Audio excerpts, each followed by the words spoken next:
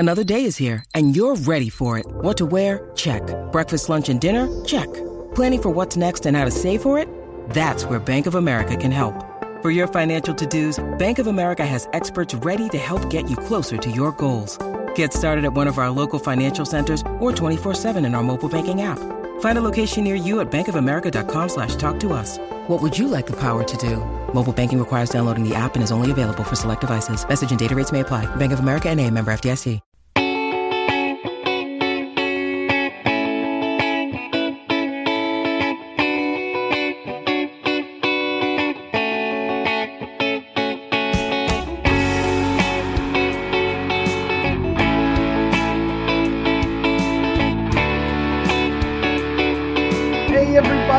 Welcome to another episode of Purple Insider. Matthew Collar along with Jonathan Harrison here, and we were planning on doing this hot route style with 5 questions about what the Minnesota Vikings have done and a little bit around the league. But just before we went on, of course, I took 2 seconds to run to the grocery store and restock on Diet Dr. Pepper. And as of course I was picking up 17 cases of this, the Minnesota Vikings signed Byron Murphy, cornerback from the Arizona Cardinals, who had been on our radar, somebody that had been mentioned on the show as a youngish player, signs a 2-year, $22 million contract. And Jonathan, this falls also under the category that Marcus Davenport did of players that are good bets for the Vikings to make. I mean, when we laid out kind of the criteria of what types of players should the Vikings look for in free agency, it was not players like James Bradbury, who signed a huge deal today. It was not the top pass rusher, Javon Hargrave, for example. It wasn't those guys. They didn't have enough money to really compete for those guys unless they wanted to make just one signing this offseason. And plus, if you're hoping that one dude is going to turn around your entire defense or make a huge change for you, that usually doesn't happen. And that's why we bring up the Yannick Ngakoue trade all the time, that they were hoping one dude would entirely operate their pass rush for 2020, and it blew up in their face. So instead, they are going out looking for young-ish free agents, as young as free agents are allowed to be, guys who might have upside, players who were drafted fairly high in the past, Marcus Davenport and Byron Murphy. And I think that this fits perfectly for what they're trying to do, which is if you hit on the guy, then you've got a great chance to keep him long-term, have it be a fit. And what we know is when players get into the building, they usually want to stay with the Minnesota Vikings. We saw that from the NFLPA study. We have seen that from the past. And, you know, I think that this is right along the lines of the type of move that they should be making. And even if, you know, you're looking at his PFF grades, you're looking at his passer rating against, or you're looking at his statistics, you're probably not overwhelmed and saying, oh, wow, they got themselves a superstar. But also he's got 3 years of being a shade above average, so not terrible. And what you're aiming for is to get him here, put him with Brian Flores, make it a fit, and feel like you found somebody. And if it doesn't work out, the same thing with Marcus Davenport. This is not a long-term contract. You are not asking this guy to be the savior of the franchise. So there is little risk in a move like this, potential high reward. And it's a guy that is flying under the radar a bit, because now when you look at those cornerback prices, I even wrote about this yesterday. It's like, okay, you're not getting the top guys because you're just not going to be able to compete with that kind of money. But also, Jonathan, historically, I think we've seen it be oftentimes just as good to go for a little bit more of the second wave of corners than the top guys, where if it blows up, then you have thrown so much money into a JC Jackson that totally blew up for the Chargers last year. So this is another move that I think you give an A plus. Like, this is exactly what they should be going for. I think you give it an A plus because of the contract that's involved. It's not, you're not holding him, or you don't have him here for a long time. It's 2 years. So if it does go bust, you can get rid of him pretty quickly and you can move on. But if it does work out for you, it's an easy re-sign and you can move on and keep him here for a long time. And as I agree with you, it's one of these moves where you're taking advantage of a guy who's coming off an injury. He has that going against him with his back injury that he had last year. So obviously his market was pushed down a little bit because of that. There was probably some concern there. And you're taking advantage of that, and you're asking Brian Flores, who has a history of kind of bringing these guys up and scouting, as we've said multiple times on this program, that he has a history of scouting guys, and you're asking him to do that. You're not going to, they probably communicated with him, look, we're not keeping many of our high price free agents because they're all old and obviously we can't afford them. So we're going to rely on you to find these guys, these diamonds in the rough, and kind of make them into these stars that we're hoping that they can be. So this seems like one of those moves that fits in right with that. Yeah, I mean, he is 25 years old, by the way. Like Marcus Davenport is a little bit older. He's going to turn 27 during the season. But with Byron Murphy, he just turned 25 years old. And the fact that there's still potential for development there has to be a huge factor in this. And looking over his statistics, it's not great. It's definitely not great from last year, where he allowed 105.5 rating on throws into his coverage. The year before, though, that was only 87.8. And he had similar PFF grades, which kind of tells you how wonky those stats can be, where, somebody makes the catch of the century against you and it counts and looks like you did something bad. So the grades are a little bit more reliable. And he's been just around or a shade above average each year. 2 out of the last 3 years, very good in run defense, an aggressive blitzer who created quite a few pressures.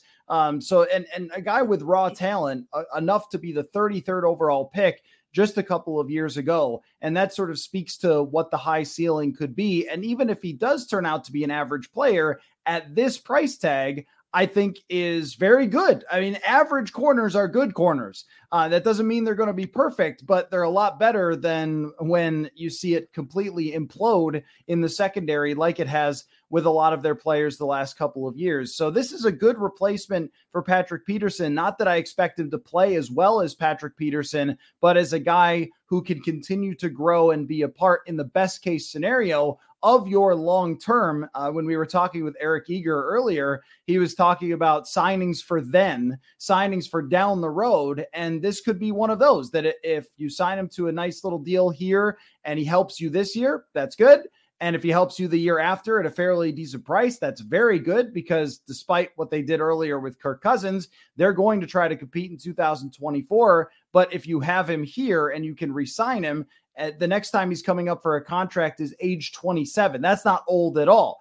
So you have the potential in the absolute best case scenario that this could work out for a number of years and you find a staple over there. It also gives you more margin for error with a Caleb Evans and Andrew Booth Jr., because we really don't know with either one of those guys. And I thought going into this, the Vikings should treat the cornerback position like they had nobody, like they had an entire room to fill. And this ends up being a part of it. Now, I will say we're getting this question about earlier with the Cousins restructure, and it was clear to anybody who watched or listened earlier that look, when I say throughout the last couple of weeks, it's a main goal to not hurt yourself going into 2024, and then they do it. What do you want me to say? I mean, they clearly made it more difficult for themselves next year, and there is no moving that around. That is $28 million dead cap, and it is dead forever. So there's nothing you can do about that. And yeah, they have other cap space to work with next year, but half of a roster. So they're going to have to fill a whole roster. And that is just going to be a rock, an anchor sitting there. So it doesn't change really anything about that, especially because there were other options on this roster right now. And during the show, we might see another shoe to drop, but there were other ways to create enough space to sign someone like Byron Murphy. Zadarius Smith has still not been cut. Harrison Smith, Delvin Cook. There were other options for creating that cap space to make a move like this. And if they ended up doing it because they wanted to make sure they kept Delvin Cook or one of those other guys, I think that that would be a bad move in that case. So I don't tie them together to say they had to do that to do this, because there were other things that they needed to do. So I'm just checking here real quick on another question about him playing in the nickel. Yeah, no, that's right. That's a good call from our friend Sloth here in the comments. He's capable of nickel playing in the nickel. And that is a big deal in Brian Flores's defense, by the way, that you couldn't just bring back Chandon Sullivan and sort of hope. They need a nickel corner who can play man-to-man coverage in this defense because it is so aggressive, and someone with blitzing experience like Byron Murphy, but it's so aggressive. They love the cover zero blitz where you send everybody and it's just man-to-man with the wide receivers. You need someone to be able to play man-to-man coverage who's a nickel corner, not just drop back in zone and make tackles in front of you and kind of just, hang on for dear life. You really need a good player in that position. And looking at Murphy's usage over the years, he has played more slot.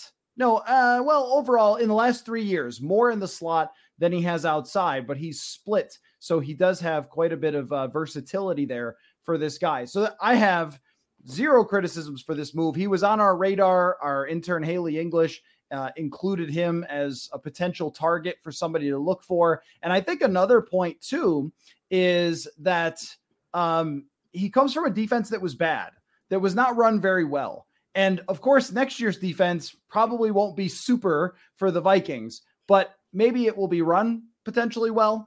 And as you grow with him, I think every part affects the other parts.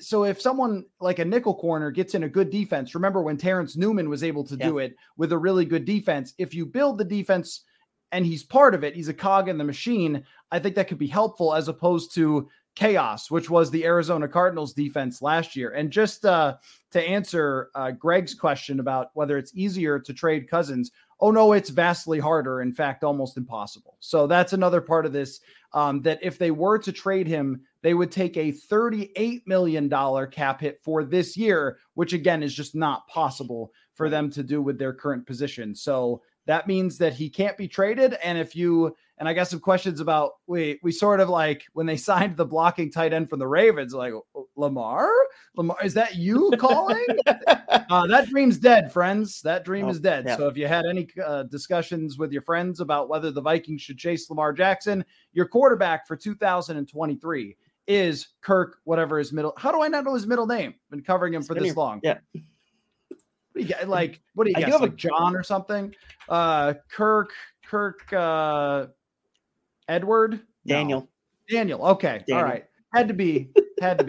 Okay. So Kirk Daniel Cousins will be your quarterback for 2023 without question. It's just whether they decide to draft one this year or draft one next year. And those are the only discussions to be had. Do they trade up for this year to try to get someone? Do they see if someone drops? Do they draft a developmental quarterback? Or do they wait until 2024 to do it? But one of the problems is if they do it this year, then they are still very expensive if you draft a first-round quarterback at the quarterback position.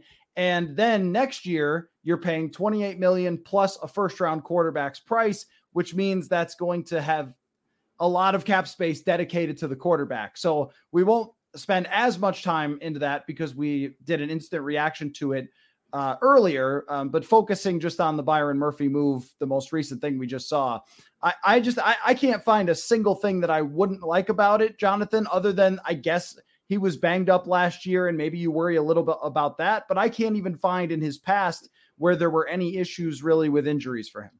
All right. So then let me get my question out here. This, I guess, talk me into, if you will, since we like to play these games here on the show.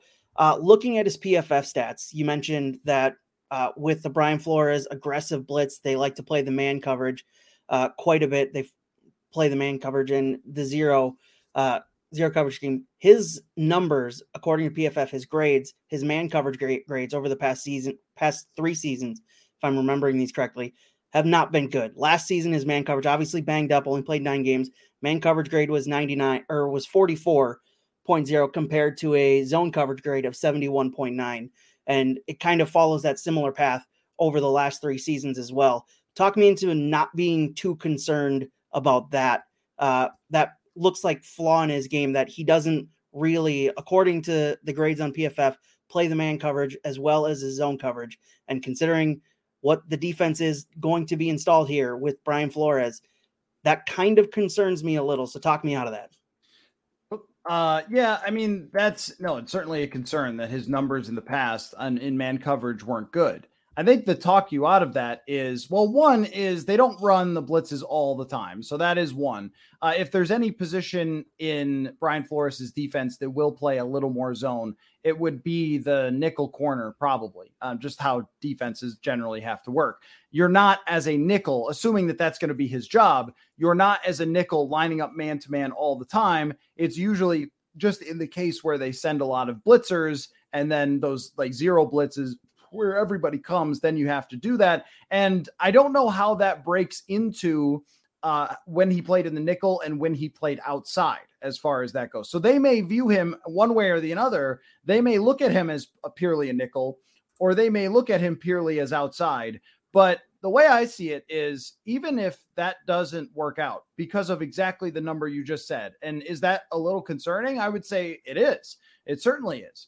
But if it doesn't work out because of that, and he can't cover people man to man and it blows up, that's okay. And that's not to say that next year doesn't matter or throw it out or whatever, because clearly with what they did with Kirk Cousins today and how they're adding some of these pieces, they're not getting just all development players and that kind of thing that are way down the list. It's more of guys who fit into that small area of could have more potential and aren't that expensive. So you have to get guys with flaws. Marcus Davenport had a half a sack last year. What you're doing is you're trying to find some sort of diamond in the rough. So you're going to your scouting department and saying, hey, did we see something here when this guy was coming out? This happens all the time where free agents will get signed for halfway decent prices, even if they haven't produced as rookies, because the team really liked them when they were coming out in the draft and saw flashes of it. And so when you look at his overall numbers, there's definitely flashes of it, and the blitzing numbers also where he's had some success. Maybe they feel like he was used too much as an outside corner because it was split quite a bit, and he needs to be a pure nickel, and that's where he'll be better. So I think that those numbers are worth bringing up and looking at and saying, oh, that's not good if he's had trouble playing in man coverage in the past and he's coming to a man coverage system. But also I would say that cornerback numbers are hard to pin down because so much is how you're used. And if that happened a lot on the outside or a lot on the inside with some of those numbers, but he was better in one place or the other, they might be able to use him a little better than Arizona did. And Arizona is one of those teams that you cannot trust. You can't say this is not like, New England, where if they're getting rid of a guy, then there's probably a reason and buyer beware. This is much more of, Arizona didn't like him, but yeah, it's definitely worth bringing up those numbers. I just think that if it doesn't work out, you have not crushed yourself. That it has the same with Davenport. If Davenport comes here, sacks nobody, gets hurt, it's 1 year deal. You didn't lock into him for a long term. And the same thing goes with Josh Oliver. It's a 3-year deal, but it's more of a 2-year deal. It was $10 million guaranteed.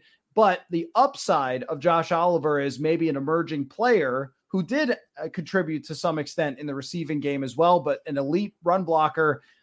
Maybe that works out really well for you. And every move I want to be like this. Maybe it works out really, really well for you has to be the last line of every discussion that we have for every player that the Vikings decide to sign. So those are good stats and interesting stats.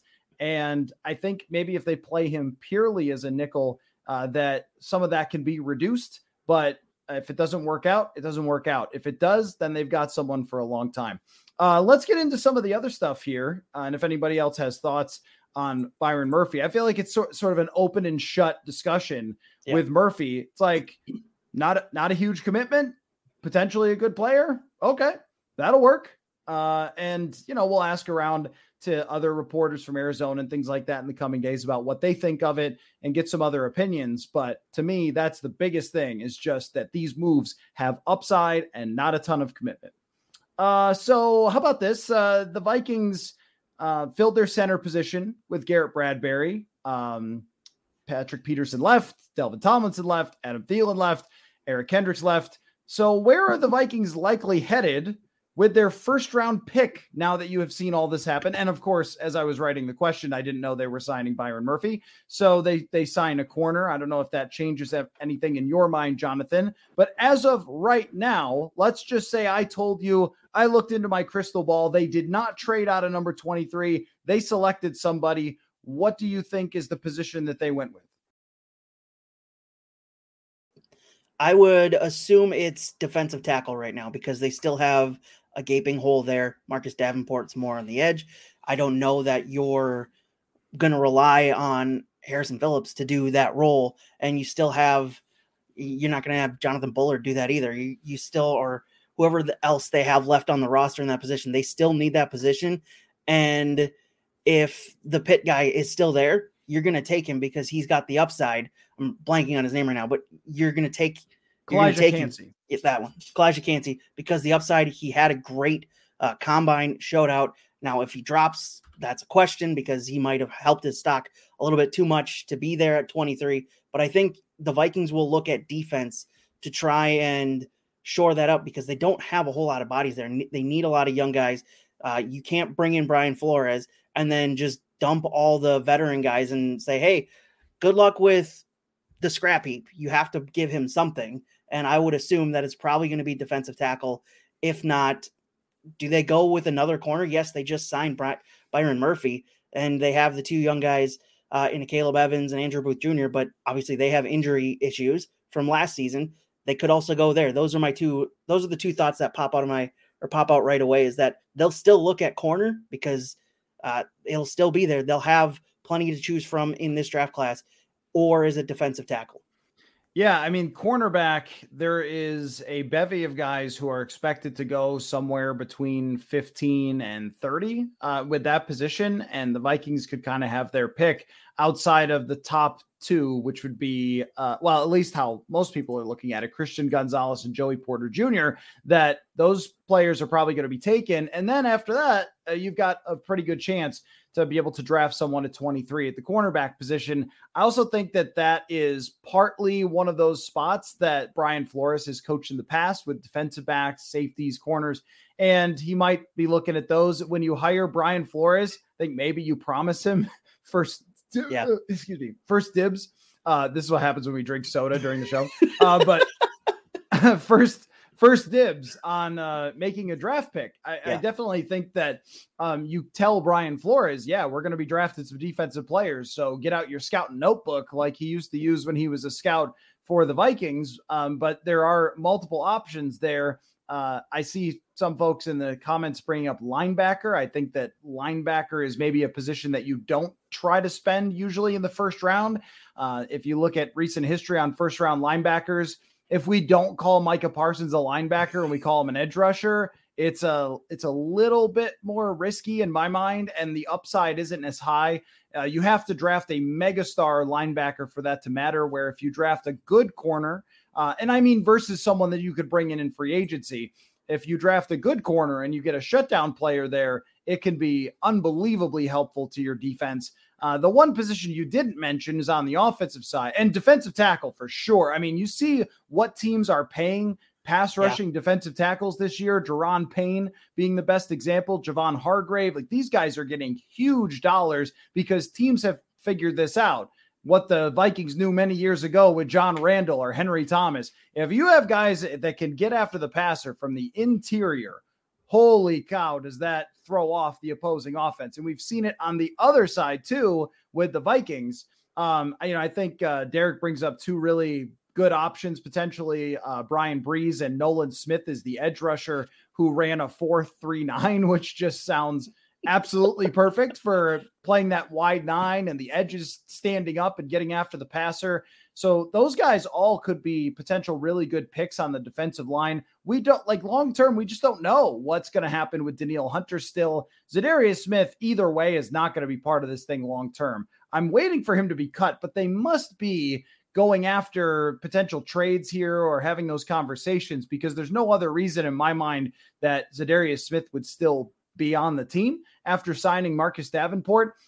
Great point by Ben that, before Sharif Floyd's surgery, he was exactly this. He was that interior penetration, 3-down type of player that they could really, really need, really use. And if, Cansey is there, I'm not sure he will be, but that's the guy, or Breeze. Both of those guys make a lot of sense. But we also didn't bring up wide receiver. And I think that still should be on the table, because now that they've gone out and they've gotten a corner that they've spent a little money on and an edge rusher that they've spent a little money on, I don't think that they're looking in free agency, and not that there's a lot of these guys anyway. Jacoby Myers is already off the board, but even a Juju Smith-Schuster or something, if they're signing someone, it's probably along the lines of a short-term, not huge contract for any wide receiver. Alan Lazard going to the Jets, as all of Aaron Rodgers' friends are. At some point, he's going to ask for them to sign Jordy Nelson, I think, or a witch doctor, or so, everything on the table there. But, I just think that like the wide receiver position, there's no really good way to get someone who can replace Adam Thielen unless it is Odell Beckham.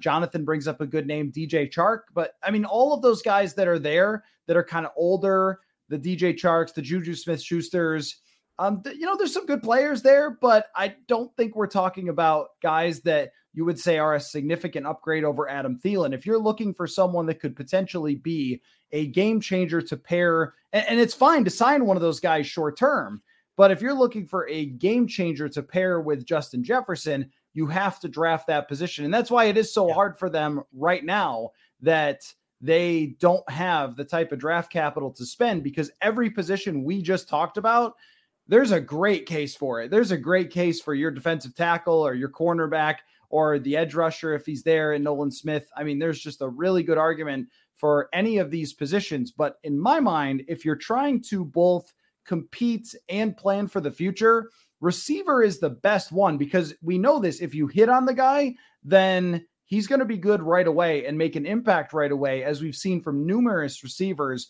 over the last couple of years who've stepped right in and made a difference, maybe even more so than a cornerback that has more of a development curve, unless, you're talking about a Sauce Gardner or something, but usually there's more of a development curve for corners, and edge rushers and defensive linemen can make a difference right away, but it's not often massive right away. So, I look at it as any one of those options probably work, and it ends up being best player available in those positions. But the more obvious answer is the one I said you couldn't use, which is they probably try to fill multiples of those positions by trading back. Don't you think, Jonathan? Yeah, it feels like a draft that they will trade back, because as you and Eric talked about on the podcast earlier, Kwesi was brought in to kind of bring in and get a lot and accumulate a lot of draft picks. And right now they don't have a lot for this year. They've already given away some next year. So he needs to start filling in some of those draft picks that he's kind of given away over the past couple months. And the best way to do it is trade down, accumulate picks for this year and next year, and start filling in some of these holes, because they have a lot of them next year. As you said, 26 guys on the roster next year. They're going to need to fill those holes. And what better way to do it on the cheap than with draft picks? And they have to have more draft picks than they have right now. And to do that, you have to trade down. It's not going to be the most fun for Vikings fans that they're trading out of the first round possibly. But for the long run, if you are truly competitive rebuilding, and it feels very much like they are, the best way to do that is accumulate draft picks by trading down. Yeah, I think that that's right. At the cornerback position especially, there's supposed to be a good number of guys that are sort of even in their draft grades from most of the draft analysts. I see, just to throw this comment up here about, receivers being strong in the early and mid rounds. That's one where second round receivers we have seen have quite a bit of success. And a little bit into the third round, Terry McLaurin is pretty good. Second round, though, seems to have just produced a lot of good receivers. And this year appears, in my mind, to have a lot of receivers who are more of second round talents, that if they traded back into the second round and you're looking for corner and receiver, those are two positions you might be able to get potential quality players. Just the way the draft tends to work is the first half of the second round usually is where it starts to peter out. And I know Mike Renner said on the show that he only sees maybe 25 to 30 first round talents here. But just historically, if you go back through all the drafts, you're going to find a good amount of starters and even some real star players into the second round. Deebo Samuel, AJ Brown, those are elite wide receivers. Those are all pro players who were drafted in the second round. So, you can get those guys still, I think, with decent odds. Receivers are very hard to evaluate. Also, I believe, just with route running being such a big part of it, fit for the team that they go to being a big part of it as well. Sometimes the best athlete doesn't always turn out to be the best receiver. Justin Jefferson was the 5th wide receiver off the board in his draft year.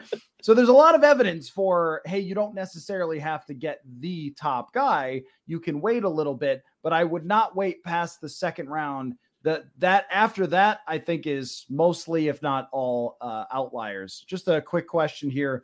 Why is Dalvin Cook still employed? I don't know what's happening there. Something has to happen. So I'm, trying to keep the math straight in my head. They created quite a bit of cap space from the players that they cut, Eric Kendricks, Adam Thielen, and then the restructure from Kirk Cousins. But they've also spent quite a bit of cap space these last couple of days in their signings. So that maybe around even at this point, like something else has to happen. I'm assuming it's Zadarius Smith, but I don't know what the argument would be for not moving on from Dalvin Cook if they are just continuing to shop him, continuing as some of the running backs come off the board in free agency. Jamal Williams is going to sign somewhere. We just saw David Montgomery join the Detroit Lions, which I'm sure Vikings fans did not want to see because David Montgomery is pretty good and probably has a few years of still being in his prime. So that's a really good move for Detroit and their offense for a versatile player who's kind of ripped the Vikings apart the last couple of years in playing for Chicago. But as some of these running backs find their homes, Miami re-signed their 2 guys, Mostert and Wilson. Now, is there a place for Dalvin Cook? Is there a team that wants him? And that might be the holdup here because tomorrow afternoon, as we record this on Tuesday night, it's 3:00 Central where they have to be cap compliant. One of those moves, I think, has to happen before then. If they keep Dalvin Cook, I'm going to be confused. There was quite a bit of chatter, though, about re-signing Alexander Mattison and moving on from Dalvin Cook. That would be wise, in my mind, to see Alexander Mattison in a bigger role. He does not have a whole heck of a lot of hits on that body, that's for sure, with him, and pair him with Ty Chandler, maybe draft a guy in the late rounds or sign a really cheap free agent. I think that's a much better approach than bringing back a running back who is in the be terrified age of him. Yeah. I mean, even if you look at Adrian Peterson after age 28, 29, and he did have the one season where he led the NFL in rushing, but his comparison to his first part of his career in yards per carry goes down by about a yard and a half. And that's one of the greatest runners of all time. So it happens to everyone. Derrick Henry, they're trying to trade him, which also might be some kind of holdup that other teams are throwing offers, all over the place. Or they might be saying, no, we want to keep him. We just needed a blocking tight end. I really don't know what's going on there. And I don't know. Someone asked about the highlight video he put out. Who could know? Who could know? I only can interpret Stephon Diggs tweets. Okay. That's my only talent. Anybody else, don't ask me. Chris Thomason tweets I can with his text from Harrison Smith, if everybody saw that on Twitter. Now, those, if you haven't seen it, I don't know how you haven't seen it. Yeah, go find it. But those I can interpret. Pictures of Prince staring at the camera. But that's a lot of moving parts still. And each day we've come in at the end of the night, Jonathan, we've said a lot of moving parts still. A lot of moving parts still. Tomorrow it will happen, but literally tomorrow has to be something. And we'll kind of go from there and see what they decide to do. They all might not be here. They all might be here. I'm not really sure because they still can push restructure buttons.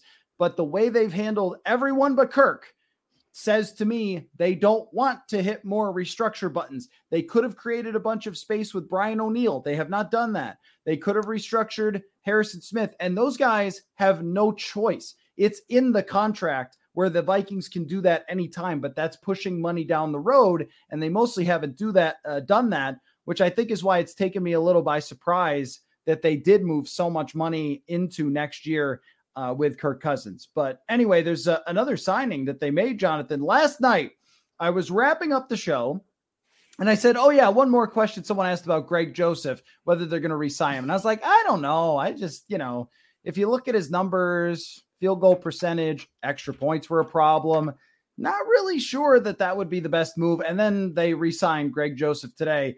What do you think, Jonathan? Playing with fate, or is it right that they decided to stick with their kicker, Greg Joseph, at a very low price in comparison to what it looks like kickers are making a very low price for Greg Joseph. But I think they might be toying with fate a little bit here, because at no point during his career has he been an above average kicker. So they've got to have some competition for him as well. But I don't know, you can only upgrade so many positions when you don't have any money. So they kind of had to do what they had to do, and they have familiarity with him. So I guess it's okay from that perspective. But from a numbers perspective, it has not been above average for Greg Joseph. No, and like you said, the cap number is favorable to where the Vikings are at right now with how little cap space they have to play around with. So that's probably the biggest factor in why he's back, other than the fact that they know him and they probably feel like they can get the best out of him by just being a better environment for him than the past couple head coaches he's had. So there's probably that. I think it is toying with fate, but that's kind of the Vikings franchise at this point with kickers, is you're just toying with fate all the time with that position. So, and if they are really not that concerned with, obviously they obviously want to win, but if they're really more concerned about kind of rebuilding this thing, they're probably not too concerned about, hey, if he misses a game-winning kick, it's not going to hurt us because it's a higher draft pick for us in the end. So there's probably that factor to go along with it, but they also just probably feel like they can get more out of him than what they did last year, because it'll be another year under Kevin O'Connell and another year under their special teams coordinator, who's really good at what he does. So I feel like it's a decent enough move. And at this point, the Vikings kickers are just cursed anyway. So what does it matter at this point? Yeah, there is a case for if you chase your tail with kickers, like what you have mostly with Greg Joseph. If you chase your tail with kickers, you can really end up just going round and round and round. And then you end up giving Matt Gay some massive deal like the Indianapolis Colts did. And you look like a crazy person, which they are indeed run by a crazy person. So there's that. But with Joseph, I don't know. If you brought in 3 or 4 kickers who are unproven, undrafted free agents, or guys who are down the list, do you find someone who works out? Maybe. I don't know. Are you willing to take that swing? Because proven kickers do cost a lot of money. So I don't think they're in a position to find one of the league's greatest kickers. It's okay that they brought back Greg Joseph. Just make sure you're also keeping your eye on other kickers. Don't draft them. Do not do that. Unless it's Daniel Carlson. He's great. What a draft pick. But you know what I mean. That one will always sting. I know. Don't spend draft capital on kickers because they're just too volatile and you're wasting your time. However, they should bring in guys to see if there's anybody who can outkick Greg Joseph. He did totally redeem himself toward the end of the year, the 61-yard game winner, and that probably locked him in. And again, the price tag is so small. The commitment is so small. It's not a big problem. Question here about Josh Oliver. The draft profile on Josh Oliver, the blocking tight end the Vikings signed, talked him up as an athletic receiving tight end who led his team in receiving. He also went to like San Jose State. So if you're a fairly good athlete, you probably could lead your team. Wasn't it San Jose? I think it was San Jose State. Could Kevin O'Connell unlock these skills? This is why I did like the deal okay for that. And when you look at the salary cap hits, it's not bad for Josh Oliver. I think some people got kind of worked up because it was a blocking tight end, was their first signing. So if you really wanted to react to that first signing, what is it? What's it going to be? It's like Christmas time. You got all the presents under the tree, and then you open the first one and you're like, socks? Like, what is this socks? However, I do think there is upside. And look at tight ends. Look at their history. What often happens is they take so long to develop because the position is very complicated and challenging that the next team that signs them is usually the team that benefits from someone else drafting that tight end. And I saw that comp picks were brought up. Look, this is just a little bit of a thing for me. Get asked about comp picks constantly. Don't worry about comp picks. Don't concern yourself with comp picks. It is unbelievably hard to get a high comp pick. You usually end up with a 5th or a 6th or a 7th. Don't worry about them. Do what you need to do for your real players, for your real roster. And if you get comp picks, that's totally fine. But most of the time they end up evening out and you don't get many because everyone you let go, if you sign someone, then it eliminates the comp pick. But are you not supposed to sign people to fill out your roster? It's real hard to benefit from the comp pick system. That's my point. So every year it's, do we get a comp pick for that? Somebody left. Do we get a comp pick for that? What's with that guy? If he leaves, we get a comp pick. Like, don't worry about it. It's not going to make a difference anyway. If it does, then good for you. But for the most part, no, it usually doesn't. And I'd rather just have a player that could have a high ceiling and end up working out and be a big player for you than somebody who, you're drafting in the 5th round. So I don't worry about those. Jonathan, I want you to make a statement here. Put this on paper. We will hold you to this for the rest of the entire next season. So this is an important moment for you. Your job here at Purple Insider is actually on the line for you picking this correctly right now. So don't act so casual. Okay. Don't be laughing.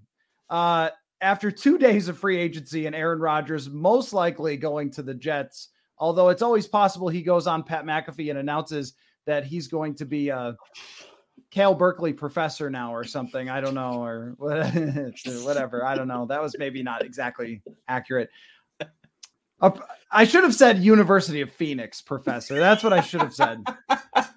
I had that one right up there. That's what I should have gone with. Some ITT tech philosophy. Aaron Rodgers. Anyway, not the point. So he's going to the Jets. I want you to predict the records of everyone in the NFC North for next year based on what we've seen from the Chicago Bears, who continue to spend. The Lions also, the Lions, they signed Emmanuel Mosley, which was a great move, a tremendous move. So they've restocked their cornerback position. Their defense is going to be better. If you were to predict right now, what's everybody's record in the NFC North? Where would you go? I'll start with the Lions. I'll place them first in the NFC North. I think they'll win it this year, just based off the rest, what everybody else has done. And I don't have faith that Jordan Love will be able to do much with the Packers. I do like Matt LaFleur as a head coach. I think he's a good head coach, but I don't know about Jordan Love.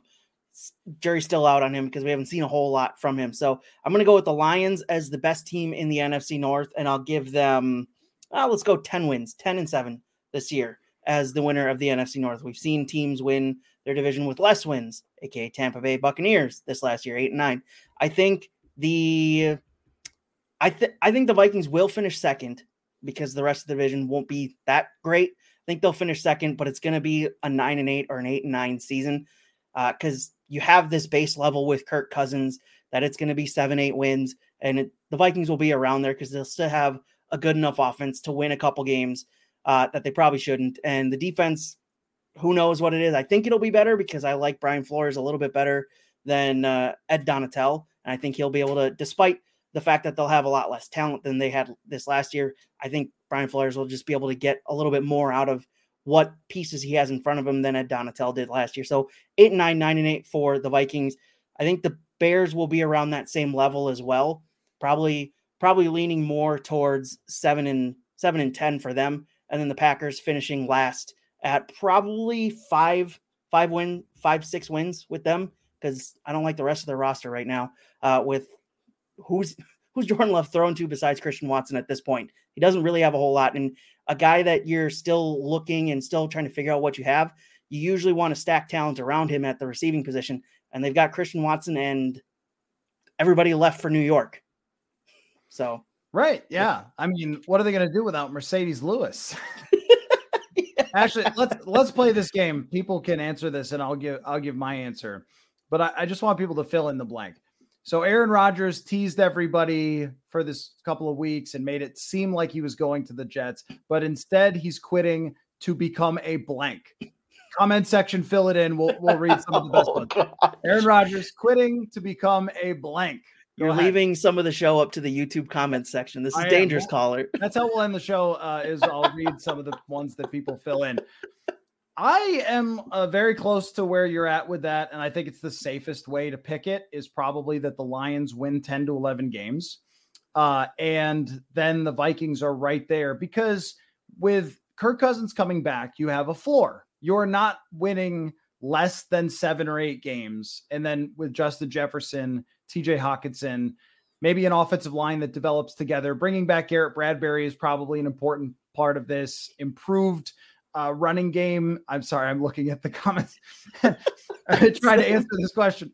With an improved running game, if they don't bring Dalvin Cook back or they, run out of 12 personnel more and things like that, I do think that the schedule is a big deal, but I'd put the Vikings at 8 or 9 wins at this moment. And I would do the same for Chicago. I don't think Chicago is going to just sign all these players and be way, way better, as in 12 wins better, unless Justin Fields turns into what Jalen Hurts did this last year. I think they're probably 1 year away from being a great team if Justin Fields is really good. If Justin Fields is not really good, they could win 6 games and look around and be a massive disappointment and have everyone say, oh, you spent all that in free agency, but then they will draft a quarterback high and go from there for next year. And then they're still kind of working their way along the timeline. So it really depends on Justin Fields.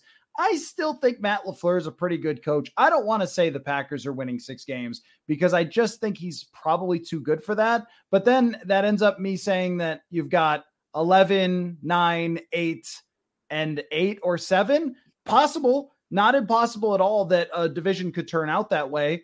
The NFC is getting a little bit stronger with some moves that teams have made this year, but that's kind of how I see it. I mean, I really see Detroit and then everybody else just kind of, shuffling around in the middle and battling for those final positions. Let me read some of these. So it was instead at the last minute, he throws the Jets a curveball, says he's not going to come play quarterback. He's going to instead become a shaman from Efelt. Rob K with pot farmer. That seems right. Truther actually is a job from Alex. Now it is. If you have spent a lot of time on YouTube in some weird make a living off it, unfortunately. Truther is a job. Dark room sitter, spiritual healer. Definitely does a lot of that.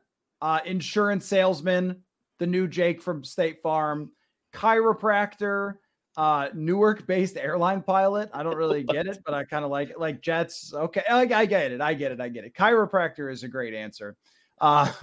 Purveyor of the thing that he smoked is good. That's very good. Whatever it is that he smoked. The ayahuasca, I think he was drinking, right? I don't know how it's done. I don't know what. Yeah, me either.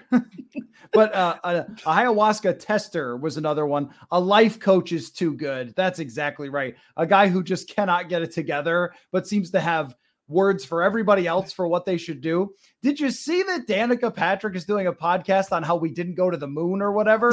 Like, how did they ever break up? And then he was dating somebody who drank mud. So I don't know. Like, he finds some strange people. Find these people? We only drink really safe things like Diet Dr. Pepper. Feel free to advertise with us, Diet Dr. Pepper, if you want to. Camp counselor. There are other ones that I can't read. Prime Minister of Peru is just funny. I don't even know if there's a reference. Cult leader is 100% possible. Thor with the family counselor coming in with off the top rope. Jared with psychedelic frog farmer. Nicolas Cage stunt double. I guess. Sure. Family counselor. That's a great one. That's tough. Okay. So, and then poor Josh, I'll put his comment up here because as it's the comment section is going completely mad. Josh was asking about Duke Shelley.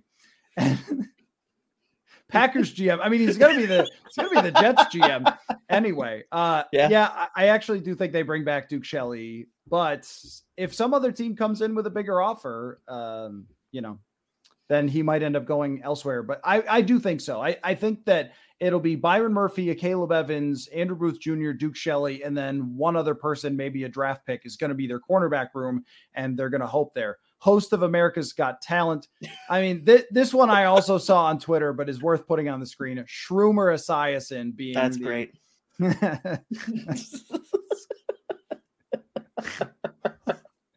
That's too good. Earlier I tweeted like, wait till the Jets find out that they have to that they also have to sign a amateur YouTube philosopher and 3 witches or whatever to go along with it. I mean, he is just one of the strangest guys out there and has not done anything to dispel that notion it really funny Just a lot of things about this. And he is one of the all-time great quarterbacks. So no disrespect to the throwing and the touchdowns and so forth and all the success, because there's no taking away from that. But this last year where he's decided to just tell everybody everything he thinks and then wonder about why people pay attention to him so much. He holds the entire universe hostage over this Jets thing for weeks, it feels like. And then it's like, I can't believe you guys just are so interested in me. It's very weird. Yeah, we want to know where you're playing football, man. No one cares about the other stuff. I promise you that. He's going to have the locker room mad at him before he even gets there because it's taken so long and it's been drug out too long. At a certain point, you just got to bleep or get off the pot. Come on, just make the decision already. You had 4 days in the dark tank. Just make the decision already. Yeah. You said he had 4 days in the dark tank, and it's actually true. Like, that's a thing that really happened. One of the things that he could do is to start companies that scam people like the dark thing. That would be another thing. Just don't invest in Silicon Valley banks like the other startup scams did. Let's see. He's going to leave to steal welfare funds for a volleyball court. That was an obvious answer. It was right there. It was right there to go for. It's just sitting there. Got to do it. New host of Mr. Rogers' Neighborhood with weird puppets. His version of it would be maybe a little less wholesome. So I got nothing else on free agency. Was there anything else you wanted to talk about? Oh, I was going to ask you, I would think I was going to ask you like which team has got a lot better or a lot worse. Who's actually gotten a little bit worse, but they might be so good it doesn't matter, is Philadelphia. Like, they've lost some players here. They did bring back James Bradbury. That's good for them. But Javon Hargrave leaving, TJ Edwards leaving, that's a little bit tough for them. I don't think they're going to drop off. Oh, and the New York Giants getting Darren Waller. Have you seen this? Have you seen what happened? This is crazy. This is why the NFL never stops and is the best. That Darren Waller, the NBA thinks it's got drama. It's always childish, ridiculous drama. Now this is drama. Apparently, Josh McDaniels accidentally told the media that Darren Waller was marrying Kelsey Plum before they had announced that it was happening. And they were mad. And then it was kind of out there that this is what ended up leading to his trade. Somebody tweeted about how this went down, and Kelsey Plum, the WNBA Robert Griffin player, Jr. Robert Griffin III right. And RG3 says this, and she quote tweets it and says that Josh McDaniels was not invited to the wedding. And it's like, wait, did Kelsey Plum and Darren Waller's wedding end up leading to him being a New York Giant? It appears like it did. And wow, Daniel Jones is going to be like, I won't tell anyone anything you do, Darren. I will just throw you the football. Because everyone on the Raiders was like, what is going on? This is like one of our best players. I mean, it makes no sense that Josh McDaniels would get rid of his. I mean, I guess you want to move on from Derek Carr. That makes sense. But you're getting rid of one of your best receiving options and one of the best tight ends in the NFL. If you're supposedly this passing offense guru, what are you doing? You have Devontae Adams and Darren Waller in the same offense, along with Josh Jacobs, who's one of the best running backs in the NFL right now. That is an almighty receiving core and just playmakers that you have on your offense. And now you're purposely hurting yourself because you're angry because you weren't invited to a wedding? What? Or he demanded Josh McDaniels. Or he was so mad that he demanded a trade. But you don't have to trade him, though. That's your point, is you don't have to trade him. So there's a personal grudge here over a wedding that ends up leading to one of the best tight ends in the NFL going to the Giants, which for the Giants is a phenomenal move. Yeah. Like, this is the thing about Daniel Jones last year, is he was throwing to people that I hadn't heard of before they smoked the Vikings. Isaiah Hodgins was a practice squad dude who ended up on the Giants and played really well for them. And it is amazing how Bill Belichick consistently hires people who can't get along with other people. I mean, this is Josh McDaniels now 2 times manipulating everybody. The NFLPA study absolutely hated him and trashed him in that survey. Matt Patricia is a complete joke and a disaster and ruined their last season. And for some reason, Belichick brought him back, which was one of the worst moves Bill Belichick has ever made. And we could go down the list. It's actually funny that Brian Flores is the one guy that had success and did get along with people, and now is the Vikings defensive coordinator. But other than that, there's still funny responses coming in. I can't read all of them, but they are still funny. They're still funny. But it is remarkable to me how often that happens, where it's like everyone who Sean McVay hires on his staff gets along with people great. Zach Taylor, Kevin O'Connell, those guys got great responses from the players in Cincinnati and in Minnesota. And everyone from Belichick's tree, the players cannot stand them. And I don't get it. This seems like a common sense thing. And even if he made a mistake by accidentally mentioning that they were getting married, it's normally pretty easy to just apologize for doing that. But it seems like that led to something much more and very funny. But, the NFC, it is worth saying that as the Vikings are going up, trying to get back into the playoffs here, not completely tanking, the NFC has gotten a lot better on the whole. Certainly the New Orleans Saints are much better for having Derek Carr and, all those things. So Atlanta is getting better. I don't know what they're doing exactly at the quarterback position. It might be lining up to, for them to draft a quarterback or even trade up to draft a quarterback. So many, many things going on here. But that was one of my favorite stories in a while with this Darren Waller, Kelsey Plum situation. So anyway, well, good time. German pop star. He's definitely signing with the Daily Wire is the one. I had to mention it. It's just too good. It's just too good. So anyway, good times. And the Vikings sign a cornerback before our ridiculousness at the end of the show here. That's what we mostly talked about. So if you missed any of that, go back and watch the beginning where we really did a hardcore breakdown we had man coverage stats involved. So at one point the show was serious, but this is what happens by the end of day 2 of free agency, where crazy things have been happening. So thanks for your time, Jonathan. Thanks again for everybody watching. I have a feeling that tomorrow there will be more things that go down, particularly with someone named Smith or Dalvin Cook. I don't know. We'll find out, but we'll be back here going live. Make sure that you keep your eye on the channel, subscribe and all that, so you know when we're going live here. But it'll be when things happen, and then probably at the end of the night if it's an eventful day. If it's not, then maybe not. But that's what I like doing here, as there is so much going on in the NFL. So thanks again, everybody, for watching. Would not do these unless you guys logged in and spent your time having some fun with us. Good stuff, Jonathan. And free agency continues. We will be back with you another time. Thanks, everybody.